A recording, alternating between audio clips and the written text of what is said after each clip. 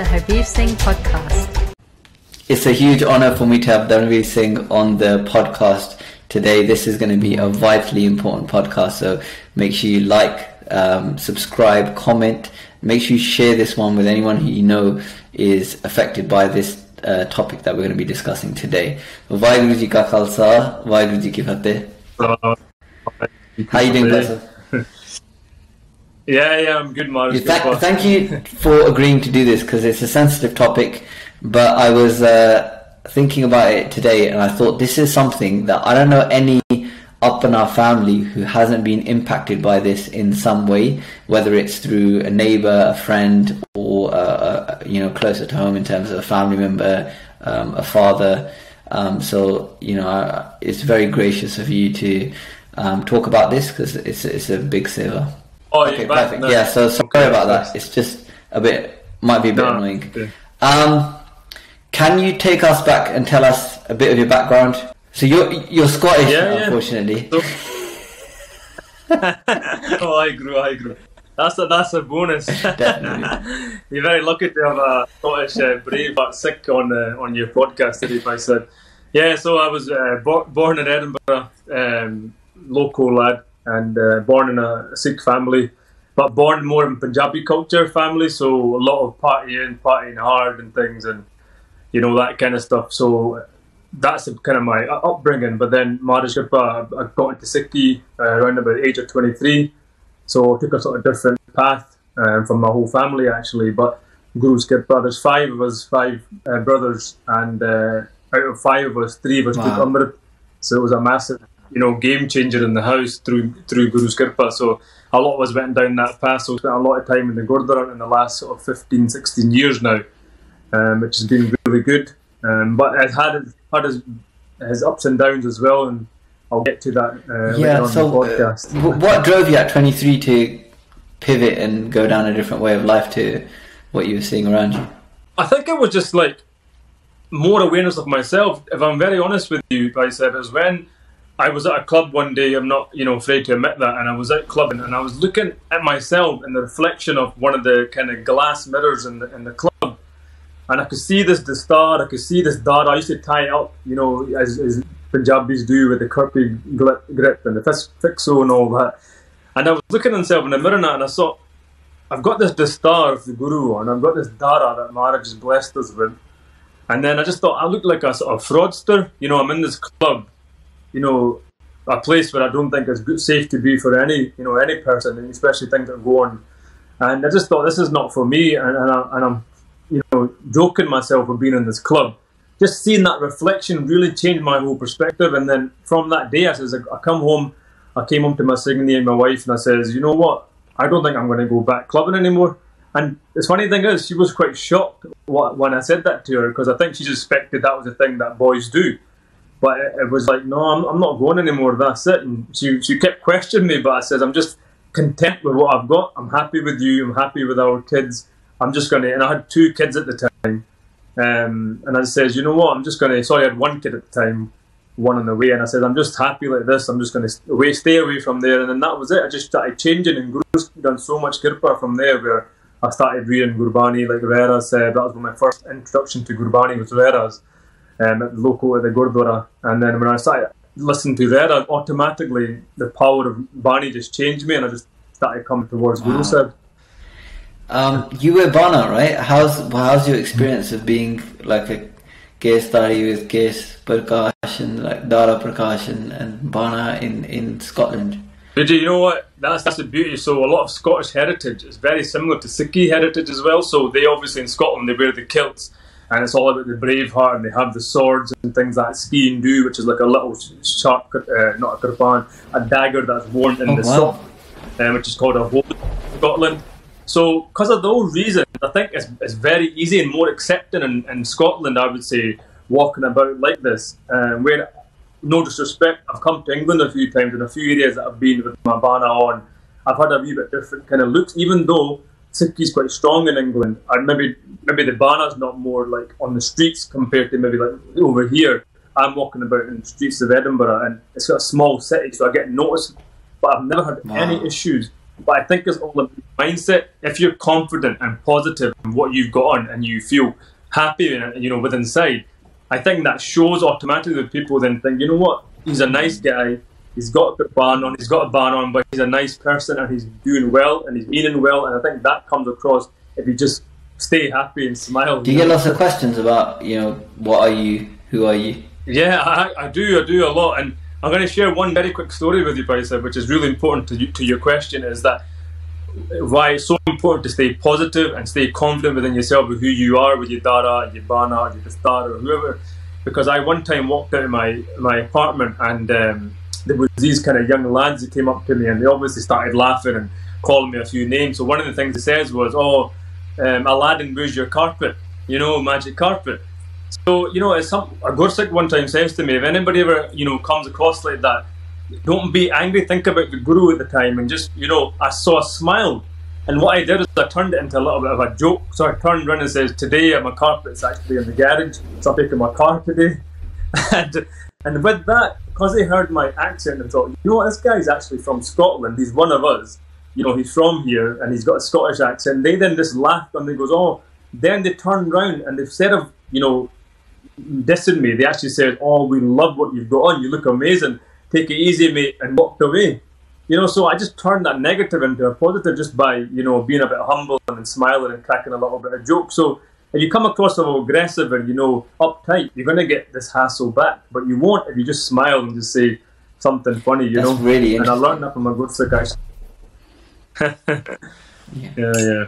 Apart from that, I get Maharaj Kripa, I got a lot of good compliments from people just saying you look amazing. I went to London once with my Singh, and we're going through the streets of London, and she was dressed, in normal kind of clothes as you do Western clothes, and I had my bana on, and I was getting stopped from loads of people in London City, and just saying, wow, you look amazing, I love the colours and things like that. And it was funny because my wife goes, I'm here as well, but it was I just says, well, that's it, that's Guru's Kirpa, nothing to do with me, it's all Guru Gobind Singh Ji's Kirpa that blessed with such a beautiful roop. Why should we just destroy it or, don't be proud of it? That's amazing. That's really inspiring. Wow. Yeah, because from my experience, I think I'm probably a bit more hostile. I'm probably looking for a fight in terms of, someone giving me the wrong look or saying something, and I think that does attract that type of energy to you. If you're hostile, you're going to attract hostile people. So I think that definitely does make sense. That's interesting. I'm going to try and be a bit nicer and make some jokes. But yeah, I find London. I find Scottish people lovely. By the way, I was making a joke at the start, but we've been to Scotland 2 times now to see a friend Bully who lives up there, and both times our experience has been wonderful. So tell me about what happened with your health. Yeah, so it's been a year already. September the 11th. I was just working from home, during the pandemic. So I work for Scottish Government, so we've been working from home since last March 2020. And it was on the sort of Wednesday, I think, which would have been the 9th, I started feeling something like in my kind of jaw, sort of neck area, but nothing that was really alarming me because I've always been quite a general kind of healthy kind of person. Well, I thought I was, generally quite fitness levels not bad as well. Trying to look after myself as much as I could.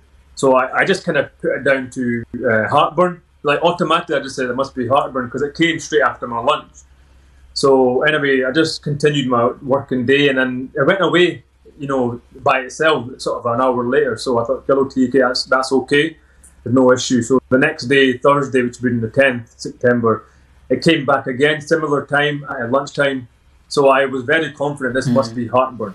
And again, same kind of feeling, sort of a neck area, more neck area, like almost like a burning sensation going down the neck, and sort of a little bit jaw as well. But if I would say uncomfortable level, I would say about 6, but pain I would say about 2. So it wasn't bothering me. So I continued my day working. I had a meeting with my boss at 2 o'clock, and then I logged off that day about 3:30, a little bit earlier than normal because I was getting a bit agitated. So I decided that I'll get some like heartburn medicine. So I got some Rennie sort of drink from the chemist downstairs from our house, and then I drank that, and as soon as I drank that, the feeling of that kind of settled down. So then that made me just put 2 and 2 together, and I got 20. I thought it must be heartburn. It's soothed now, so I'm okay. So I says to my wife, just give me a couple of bits of toast tonight for dinner. I'll keep it very light, and that will do me, and I'll have an early night. And if I'm not well in the morning, I'll phone the doctor on the Friday morning. Anyway, so I went to bed about 9:30 after eating some toast, and by this point, I started feeling a bit under the weather. So I knew it wasn't COVID, because it wasn't those kind of symptoms. It was more like, are you getting a flu symptom with the kind of sore shoulders, a little bit of back area, and then again I say the neck and the jaw. And again, I could feel a little bit here, but I was still confident it was heartburn. So I went to bed about 10 o'clock, 9:30, 10 o'clock on the Thursday night. I was drinking loads of fluid, like water and things, and I obviously had the Rennies and that as well. And then I woke up about 12:30, midnight. I needed to go to the toilet. So I went to the toilet and I came back out, and then my wife says, "Are you okay?" And I says, "Well, not really. I think I'm going to phone NHS just to get a bit of peace of mind, because I can't wait till Friday morning, in the morning. I'll just phone just now and see what they say." And described all the symptoms to them. And unfortunately, they never picked up on it, because they did offer me an appointment at 2:30 in the morning to come in. So I goes, "You know what, that'll do. I'd rather go now than wait until the actual morning." So I goes, "Okay, let's get ready. You can take me to the hospital," I said to my wife. So I started brushing my teeth, washing my face, and then I went to the mirror to tie a small case-key turban. And then when I looked in the mirror, I looked really pale. But again, if I'm honest with you, even at this point, I never had it in my head that I was having a heart attack. I just continued, and then basically the first thing that I remember then was I was feeling a little bit faint, but I did a first aid course back in 2017, and from that first aid course I remember something when we were doing the first aid course was, if your left arm starts to get pain down it, it's a sign of a stroke or a heart attack. And at that point I got that left arm kind of sensation, like pain kind of coming down the left arm. And as soon as I got that, I just quickly said to my wife, "Call the ambulance," because that was a sign for me. And that was the only point, I think, of those 2 days where I knew, I think I'm having a heart attack here or something. So anyway, I called the ambulance. How severe were your symptoms at that point? Sorry to interrupt you. Like out of 10? Yeah, no problem. So out of 10, I would say we were on about 7. See, this is really interesting, because historically, like, you hear about the whole arm pain thing and, chest pain and arm pain, but your presentation, up until that point, even if someone came to see me and I've been in clinician for 11 years, my first thought would not be heart attack, from, neck tightness and discomfort in the neck, and at a 6 or 7,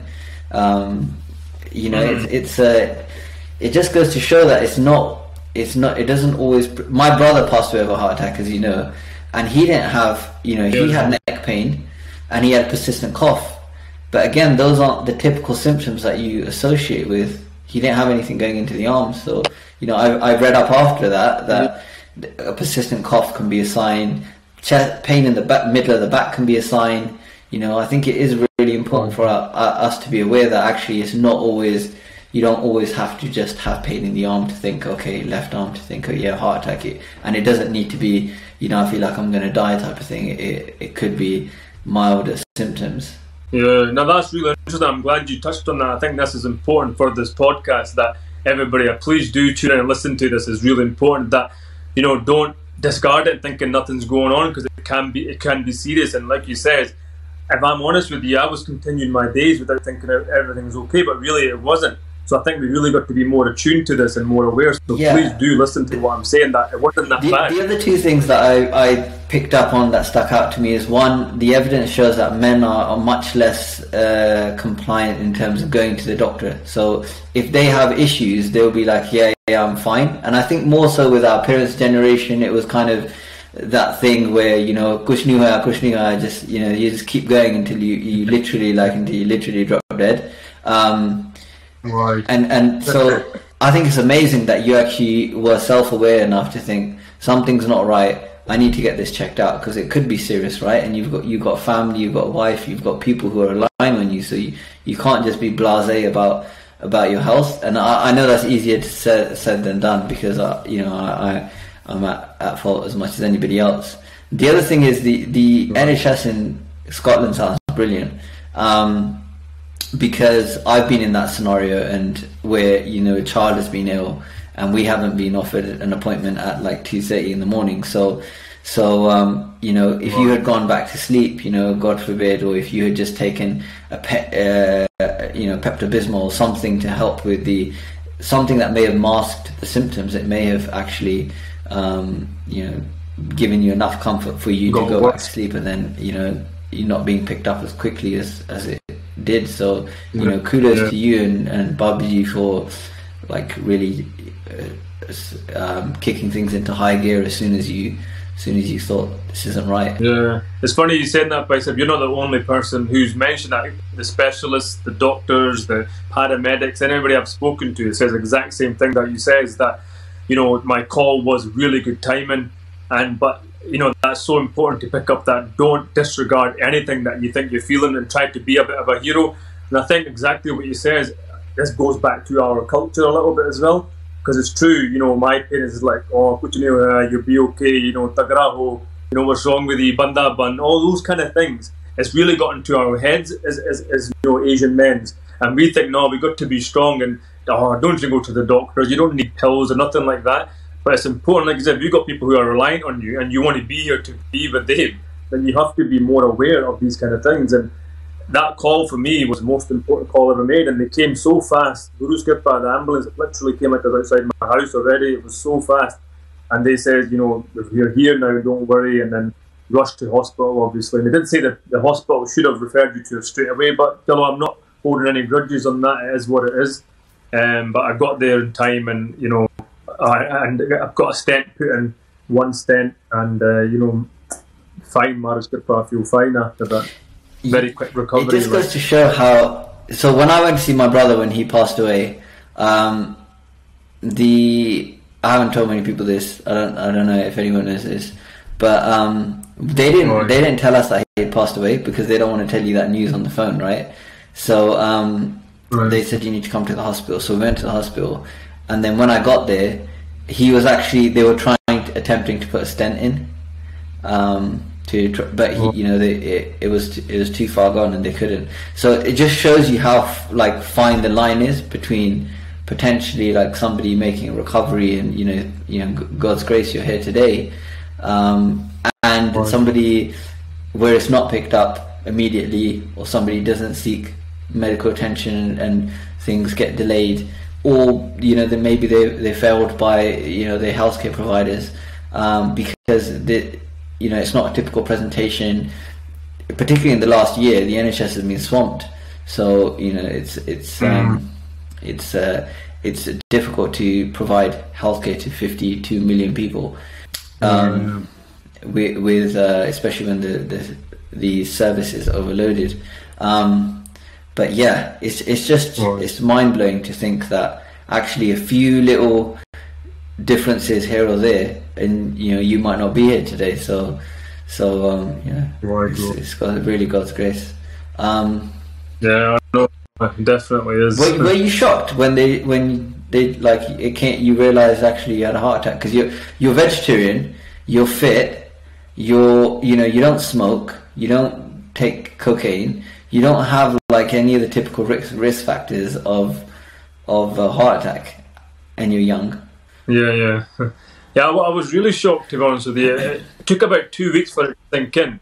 Obviously, when I felt the left arm thing, I had a feeling I was having a heart attack, and I felt a little bit faint. But it's only till she actually said it, the lady, the paramedic, who put the ECG machine on me, saying that you're actually having a heart attack. That's only really when it sank in. I remember saying one thing at that point, and I says, Waheguru wonders creator God, if anybody's watching who doesn't understand the language.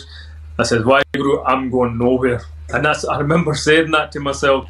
And then as that point, I just thought, you know, what can I do? So I just started reciting Jopi said. And I just kept doing that, and on the way to the ambulance, on the way to the hospital, until I basically got to the hospital. But yeah, I was shocked. So 2 weeks sort of embedding, like, what's actually happened here, and why. I had a lot of why me, to be honest. But, you know, I'm very thankful. I had a very good, you know, network of people around me. Yourself, I said, you spoke to me. I had, you know, a couple of things from London who were really, you know, because I was like questioning myself, like, I'm in Sikhi, you know, Maharaj Kripa, do a bit of seva, and, you know, I'm a good guy, and I had all those kind of things going through my head as well. But then I realised it can happen to anyone, and I think the main thing is that I was more aware to sort of deal with it as well, and that kind of helped me through it. And then someone says to me, which is good, so it's happening today. So I appreciate that. Maybe it happened to me for a reason, because I look generally quite a healthy person. Maybe Guru wanted to test me, then I can then help people who are watching this video that you can learn from this experience and become better from it. So I think maybe that's why I got chosen, I think. And I took that as a positive, and that made me then get round it, a bit quicker, just from that advice. And I asked that deliberately, that question, because that's often what people say. They're like, oh yeah, pero ota khanda pindani and all this kind of stuff. So I wanted to just kind of clear up that myth. Because one of the fittest people I know who, is a Caucasian lady who, she runs marathons, eats the cleanest, and she has high cholesterol. And it's not actually anything to do with her lifestyle, because her lifestyle couldn't possibly be any better. But regardless of what she does in terms of her lifestyle intervention, her genetics are such that she has dangerously high cholesterol. It's not necessarily something that somebody's doing in their lifestyle. We are, as Asian males, in a high risk population group. So do take it seriously. Don't think, I done a park runs once, I'll be alright. You really gotta keep an eye on this stuff, and check your blood pressure, infrequently, but maybe once a month or something. Just make sure that you get a blood test done for hyperlipidemia, like once a year. Everyone is justifiably allowed to do that, because we're in a high risk category, the people who are going to be listening to this. So do, especially if you have a family history, if there's anybody in your family who has high blood pressure or has had a stroke or heart attack in the past. Right, I'll get off my soapbox now.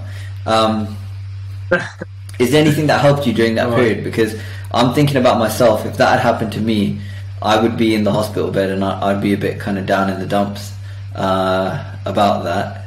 You mentioned, you touched on that, but is there any particular resources, people, things that people said that kind of helped you? I think a lot of that maybe it's a saver as well. That kind of helped me. I know people might find it hard to understand, but it did really help me hearing that from a Singh. That maybe because, like what you says, and it's true, when you see this kind of paradigm under someone's a bit overweight and they don't eat very well, they'll think, oh, it happened to him because of that reason. But like you just said, it's not necessarily the case, because you're talking about your friend who's really fit and she's got high cholesterol, and that's what I had, high cholesterol. So my cholesterol was set at 7.3, and anything over 5 they say is quite dangerous. Maris Kirpa, I had a blood test done last week, and I got the results, and it's 3.7 now. So so I'm really, really happy with that. But I think just keeping a positive mindset, and I think if you manage to come at the other end, take it a bit serious as well, make those changes. Because one thing I heard from my rehab lady after I came out from the hospital was that, which is another helpful resource, is rehab. They offer it. It's not mandatory, but I took it because I was keen to take anything that I could at the time, because I knew I was going to be off work as well anyway for a few weeks. So I took the rehab kind of course, if you want to call it that, sessions, and she was really helpful, just saying, please do take this serious, because you'll be surprised how many people come out of hospital and literally are in the next few months later on because they don't take things seriously. So I think that was a real wake-up call for me, and again what you touched at the start was, I can't be selfish here. I need to think about my wife, my kids, my family around me. I thought, no, I need to really, so after getting my head around it in maybe 2-3 weeks, I just kind of said, you know what, right, none of this crash diet course, none of this, I'm going to do a lifestyle change. So I made some tweaks, really good tweaks, I think, and then that's, I think, made me more positive in my mindset now. Yeah, so firstly, well done to you. That's incredible that you heeded that, you put warning from the universe and made that change. I know you personally, so I know that your diet and your lifestyle wasn't bad in the first place.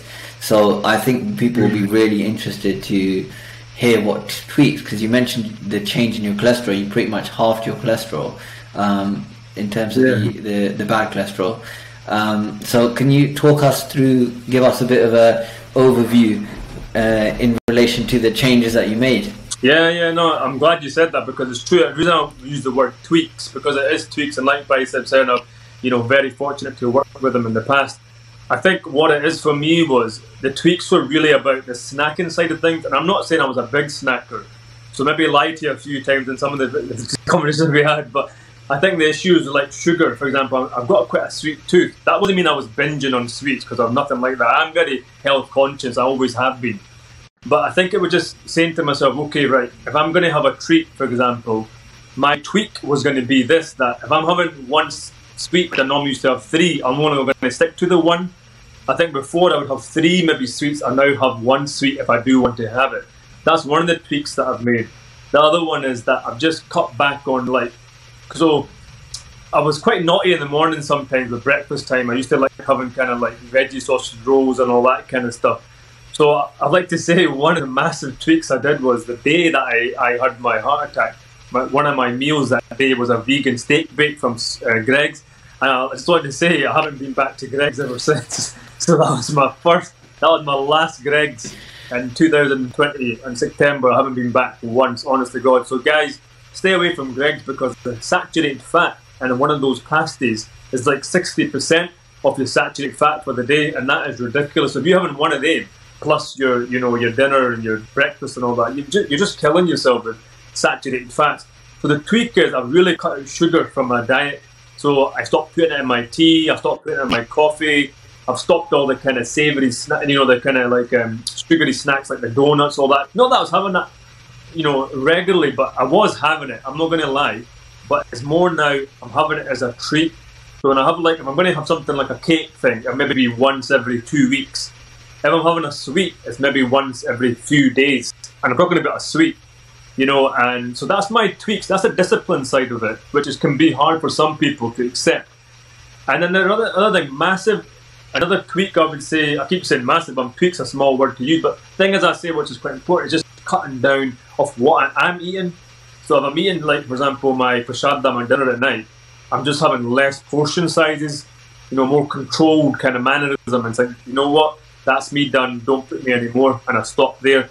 That's what I would say, that's probably my biggest thing that I've done through my that's amazing. Year. There's all these things out there, and the two things that you did was cut out snacks, or reduce snacks, and reduce portion size. It's incredible. It's the simple things that that work. Yeah, so amazing. Simple. And then the last thing, Faisal, sorry, to add to the food side was I just upped my kind of like fresh, even though I'm vegetarian, upped my kind of fresh fruit and veg. So I buy those steamed veg packets, and what I'll do is at lunchtime, instead of snacking on like sandwiches and all, this is my probably like sad side of things that people might think I'm not doing that. That's up to you, but I'm just telling you what I do at lunchtime. Sometimes just pour that bag into a plate with broccoli, carrots, peas, sweet corn, just mixed up, a bit of like pepper on top of it, and I just have that sometimes as a snack in the afternoon just to get me through the day. And it's good for you, and I don't mind it, and you can add things in, like, if you want like a veggie burger or something like that, grilled, that's okay as well. But sometimes I have that at lunchtime just to get myself through the day. But I'm kind of like a 2-meal guy now, in the recent kind of times. That's amazing. And I know that probably sounds, like you said, difficult for most people to do habitually, but if you've had a serious health event, like, it just goes to show how important you've taken this. Because if you just went back to eating Greg's every day, not that you ate it every day, but you know what I mean, it's a bit of a missed opportunity for a transformation. And exactly that you're doing, you wouldn't be able to do it so effectively if you hadn't changed so dramatically yourself. And going back to the kind of crux of it is, like, you've got kids, you want to show your kids that actually, I would personally want to show my kids that I did everything that I could do.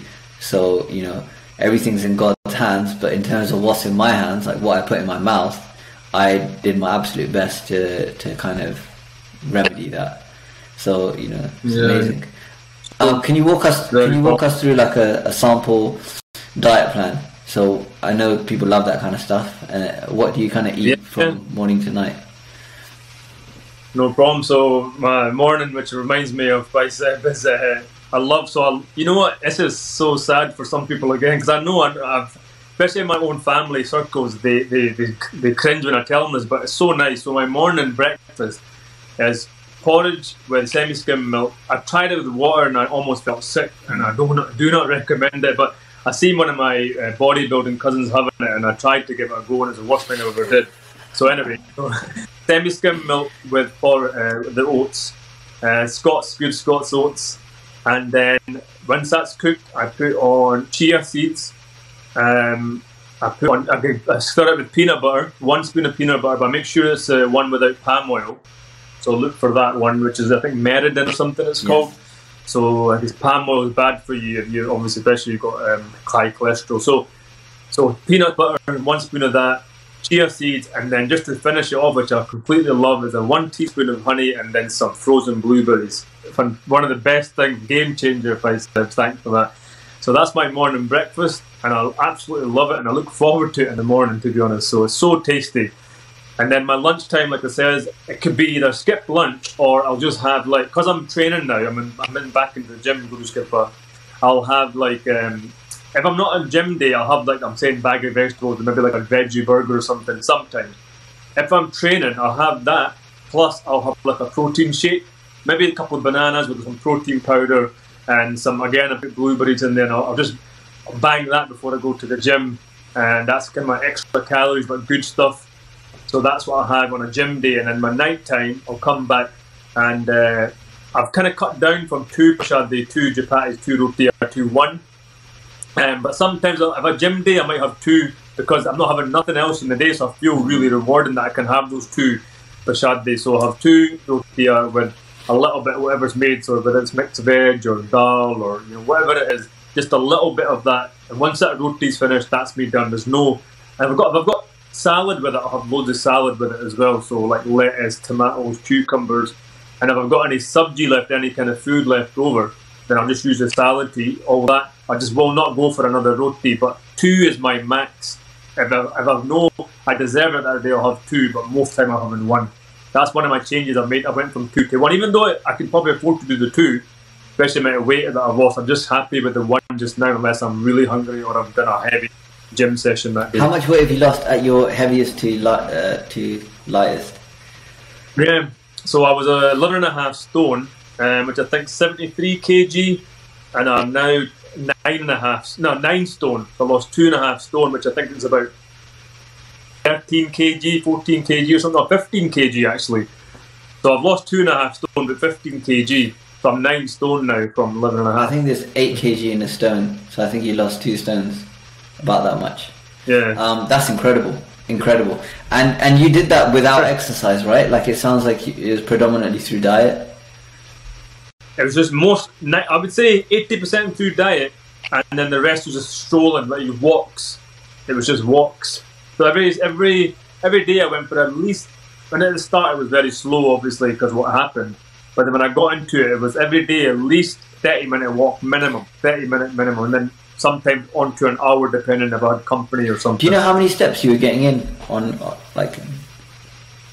Yeah, I was keeping a track of that, because I was doing minimum 10,000. I know that every 10,000 magic number, but there was some days I was doing 16,000 steps. But that's when I really got into the walking with one of my cousins who lives around the corner from me. He would go for a walk with me as well, and we used to do hour-and-a-half walk, which was almost about 15,000 steps, something like that. Amazing. And again, that's such simple intervention, right? Going for a walk with a family member, you get to have a chat and catch up, and get some soul food, and you get some good stuff for the body as well, just without straining, without hammering your joints. So underrated it is. Yeah, incredible. That's amazing. How did you I'm trying to think of the next logical question to ask. How did your family kind of deal with this stuff? I know what my mum would be like. She'd be like, "Main tenu dasya si ke khana chahida hai." That's why this happened to you. You know what? Funny you say that. It's a very good question, because my mum and dad are very, very strong people. Guru's Kirpa, very strong. My nanny ji, from Leeds, my mum's mum, who's passed away a few years ago, she was a very strong person, and I think that strong strength has went to my mum, and I think a little bit to myself as well. So my mum and dad were actually very supportive. I think without them, I would have really struggled. They were around every day, you know, and really strong, and, you know, kind of embracing me and just saying, "Don't worry, you know, just you'll be okay. These things happen," and, you know, really good. The only thing that my mum and dad struggle with, and I'm not scared to, you know, share this, is that they are a little bit old school when it comes to sharing these kind of things. So it took me so long to do this because my mum and dad are very against sort of talking about these kind of things. But I'm a big believer, especially being a Gursikh as well, that if you can't share your problems, it can't, you know, that whole saying, problem shares a problem half. It's only half if you're sharing it with someone. If you can't share your experience with someone, how are they going to learn from it? So then it's only going to be half if they learn from your experience. So I stubbornly, you know, had a conversation with my wife. I said, I need to do what I need to do. It's really important for me. No one's in control of my life, how long I'm going to live. But one thing I can do is share my experiences so someone can maybe live from my experience, you know, and I had to just do it. So yeah, 100%. That's what I'm doing. 100%. Like, unfortunately, I think our community is quite closed on a lot of topics. They kind of just like to pretend like they don't happen. But like you said, nobody can benefit if you weren't doing this. You don't know what impact, what ripple effect it's going to have. Someone could listen to this and they could just change their breakfast, but you don't know what impact that's going to have on their longevity and their lifespan. Or someone may share this with someone who's gone through and had something similar, and they may think, well, look at this guy now. You know, he's lost 2 stones. He's full of life and energy.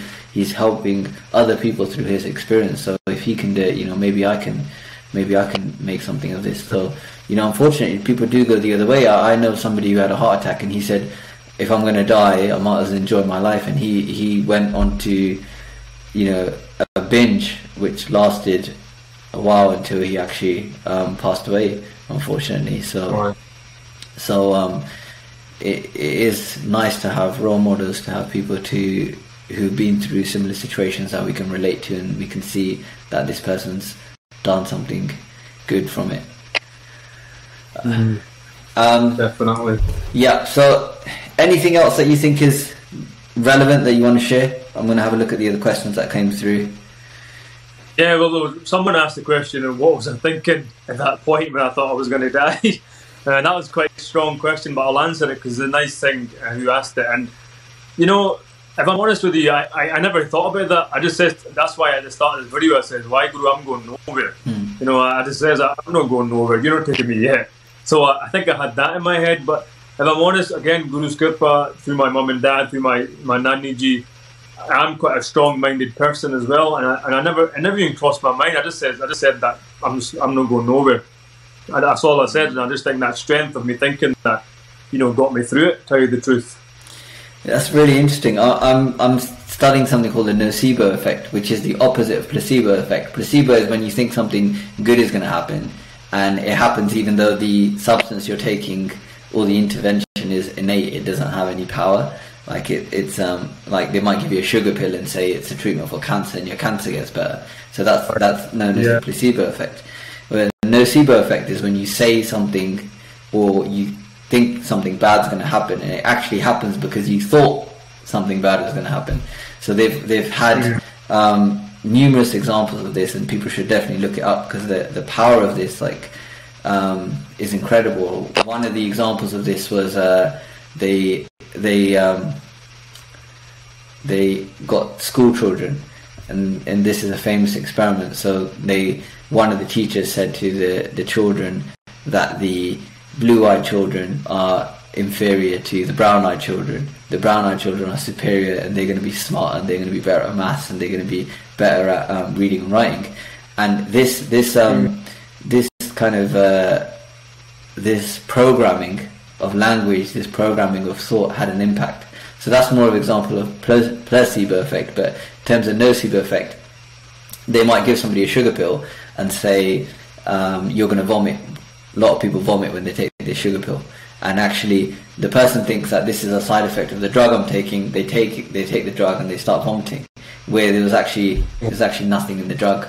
There's a famous case where Coke lost something like 250 million because they had to recall all of their drinks because somebody had a drink and they said they got food poisoning from it. Other children started getting sick and ending up in hospital. So there was this massive scare, and they had to recall all of their Coke. Whereas actually there was nothing wrong with their Coke.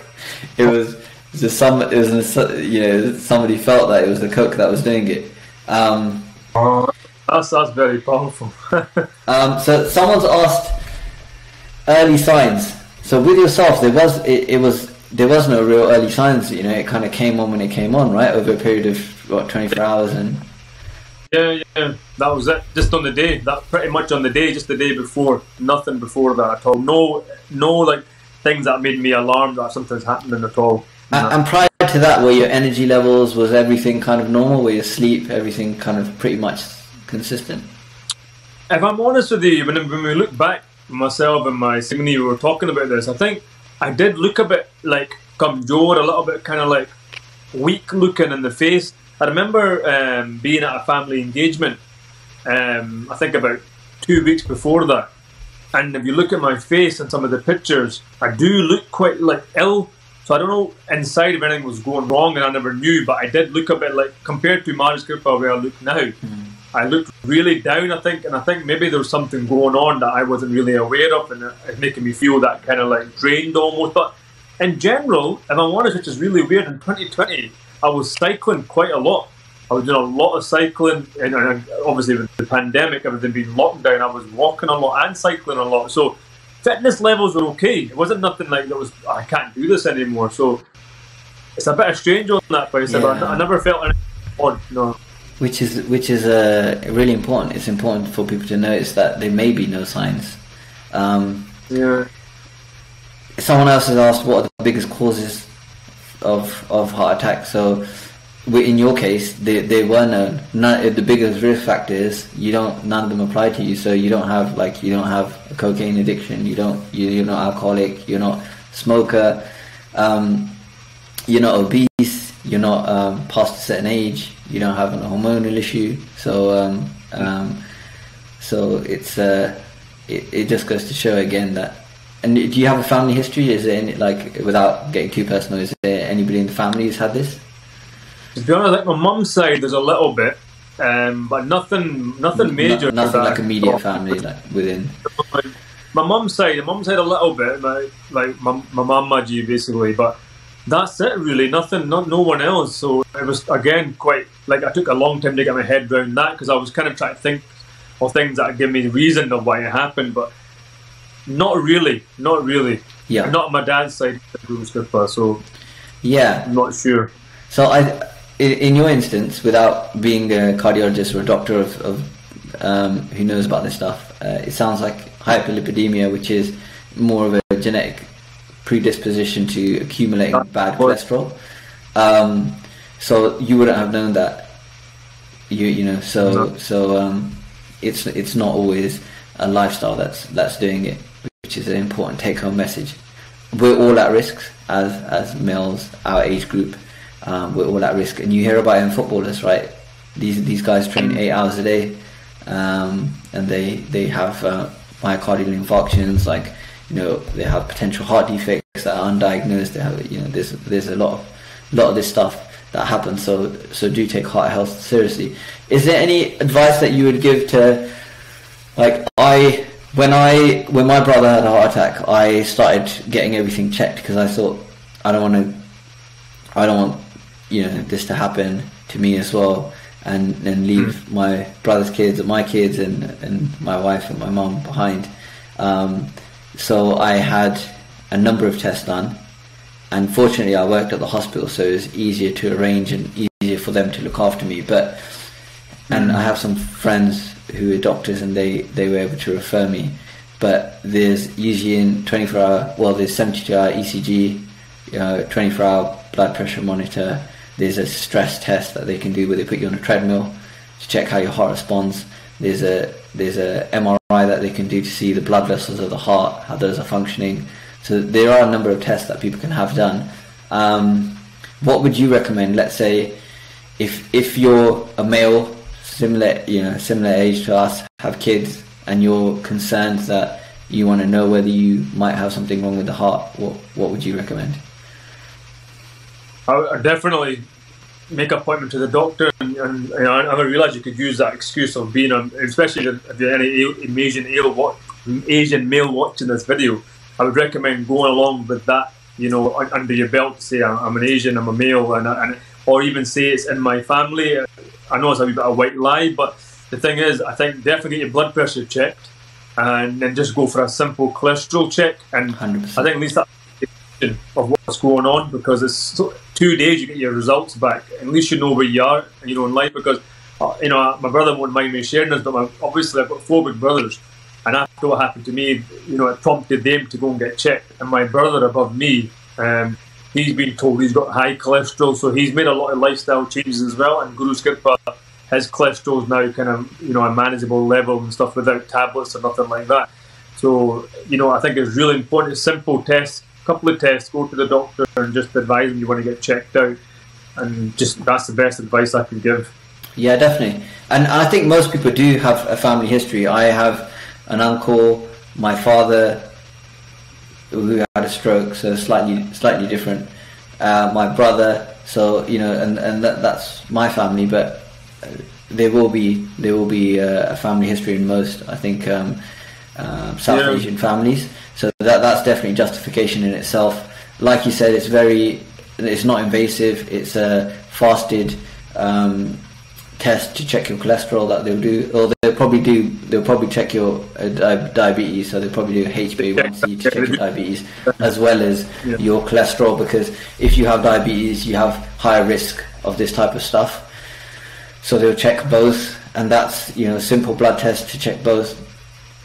And it's justifiable being in a high risk group to get that done. You don't have to have symptoms, that along with blood pressure, I think is you know, even if it's once a month, just to keep an eye on that.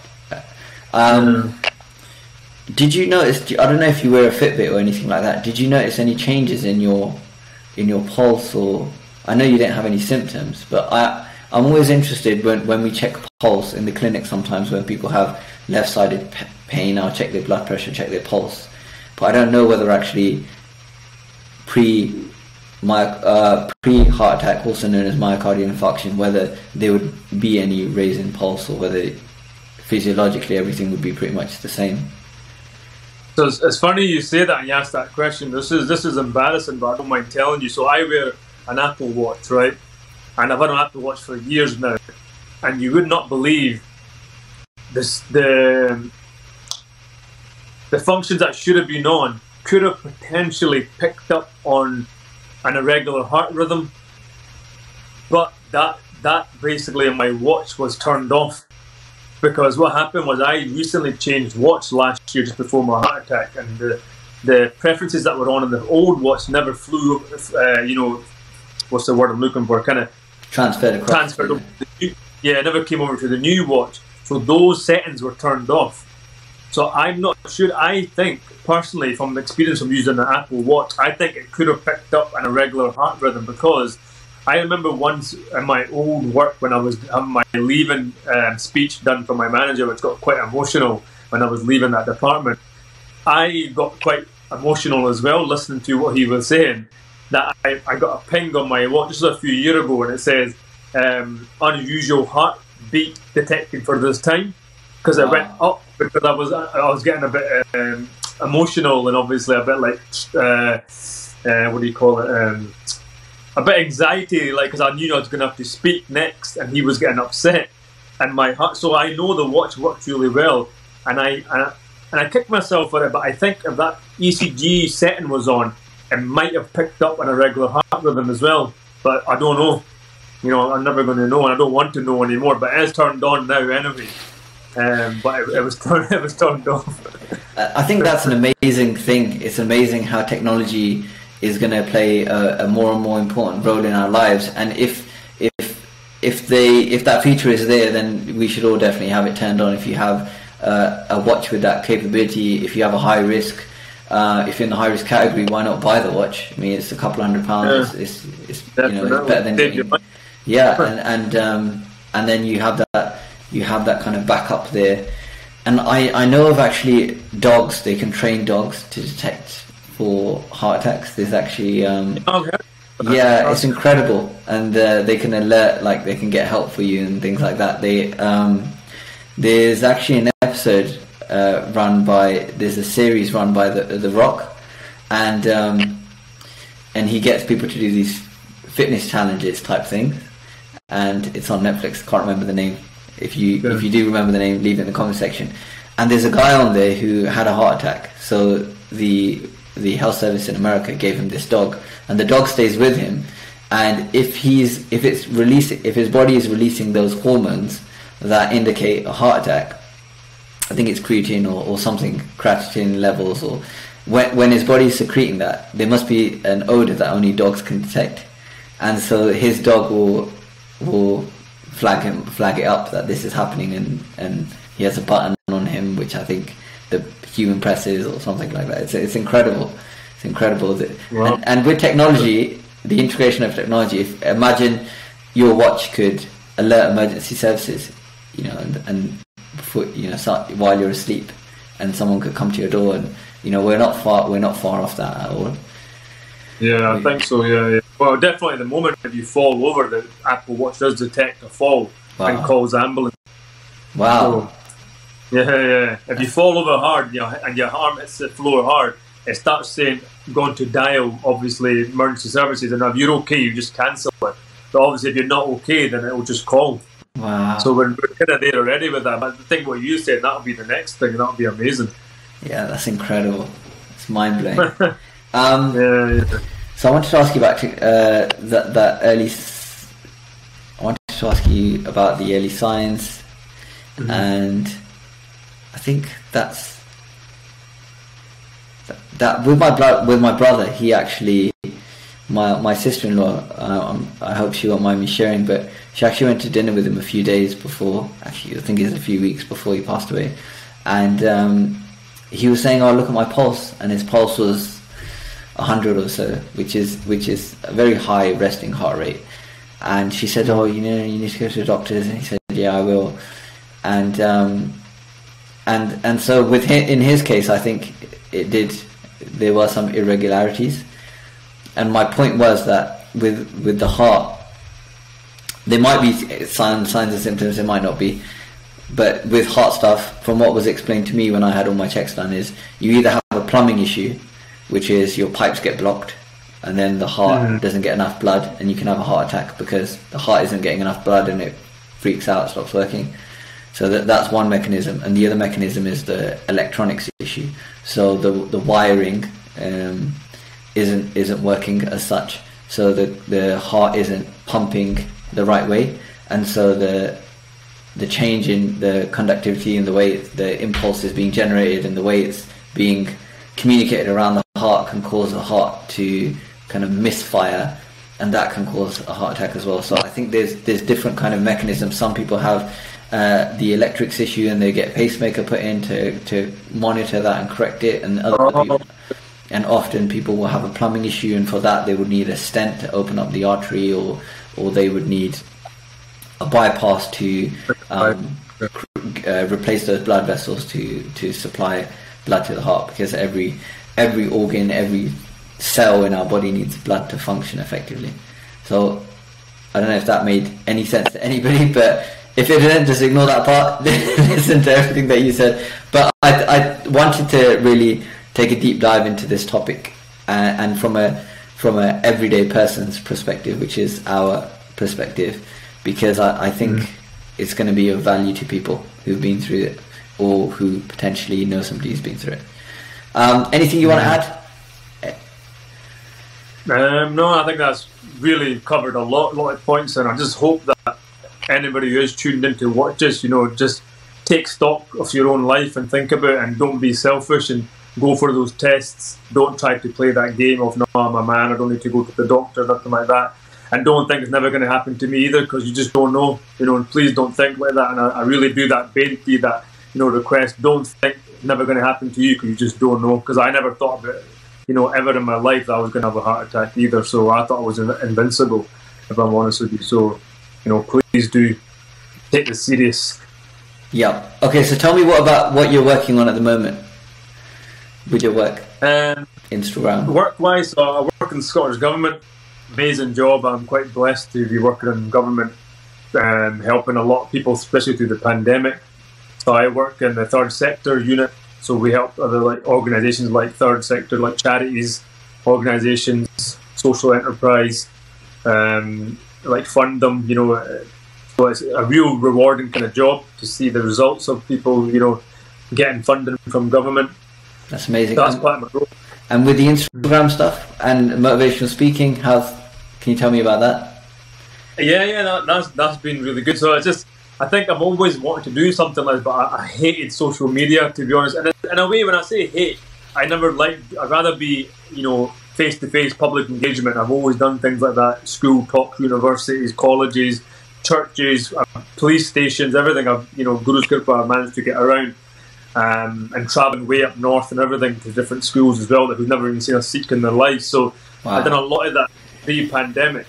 But obviously during the pandemic a lot of that stopped. So I just thought, let's come online, and you know, and I say this humble as possible, and those who know me will know I'm not trying to be egotistic here, but I've always been told from people I've got a wee bit of a gift of speaking, or, you know, maybe engaging with people. And they says, why don't you go online and start making some videos and things like that? So I thought, I'll give it a try, you know. And I think last year made me realise that, you know, you don't know how long you've got left, so use the time wisely. So I thought if I can get some videos out there, people can change it. And that's, you know, I've done a bit of Seva as well. So I'm just jumping in the back of the bandwagon of the social media, because you've got no choice at the moment, because there's not been much public engagement, you know, happening for me at the moment. That's incredible, and I'll leave links to all of the stuff that you've put out. I'll leave a link to YouTube and Instagram as well, so people can check that out. And it's definitely, if you want to hear more from Bali, then that's the place to go. That's the place to learn more. If you had to give one piece of advice to a younger person who may be watching this, and it's a very general question, what one piece of advice would that be? Just honestly stay positive. Always stay positive. That's my favourite word, because, you know, it's been a very hard year with a lot of negative things going on. Just stay positive, and I think if you have a positive mindset, it'll let you do anything you want. You know, it will let you conquer everything. Your training, your discipline, everything. Positivity is the key. Honestly, I can't say that enough. Stay positive. That's amazing. And to add to that, how can people practice positivity? Is that is it reactive? So when you have a negative thought, putting a positive spin on it? Is it, you know, journaling? Like how do you instill that in a character where you might not naturally be a positive person? Well, you know, you're bang on what you just said there. It's trying to. I'm quite a reactive person, so if something happens, I always think for a split second: is it worth crying over? Is it worth getting upset? Is it worth getting angry? I think no, really. You know, I always use the pun here: wear my heart on my sleeve. And I think for me is that life is too short to just hold grudges and be horrible. And, you know, like you see it all the time as well on social media. There's so many like negativity on social media as well. So I'm quite a reactive person. If I see something negative, I just try to spin it around and put it into a positive mindset and think, you know what, it could always be worse. Always think about it could always be worse. And you know what, like you said earlier on, Pai said, is that you got to take control yourself as well. Sometimes, as much as we don't know, you know, all in Waheguru's hands, whatever's going to happen is going to happen. But there's things you can do yourself that can just take control of your own life and make those changes. 100%. You can't blame God for, like, you know, binging on a whole pizza. So, yeah. Exactly. That's it. So yeah, just try to turn anything I hear negative. Just try to think: is it worth it? Just take it and spit it out like, you know, orange peel. Eat the orange inside, take the orange and leave the peel behind. You know. It's amazing. This has been a wonderful conversation. I've really enjoyed it. So thank you so much. I really appreciate your candor and your warmth, and like you said, wearing your heart on your sleeve, that really comes through in your conversation. So I hope people connect with you. I hope they follow your journey, and I hope they get inspired by it and it changes and saves lives. All right, thanks, Faisal. Okay. Take care. Bye.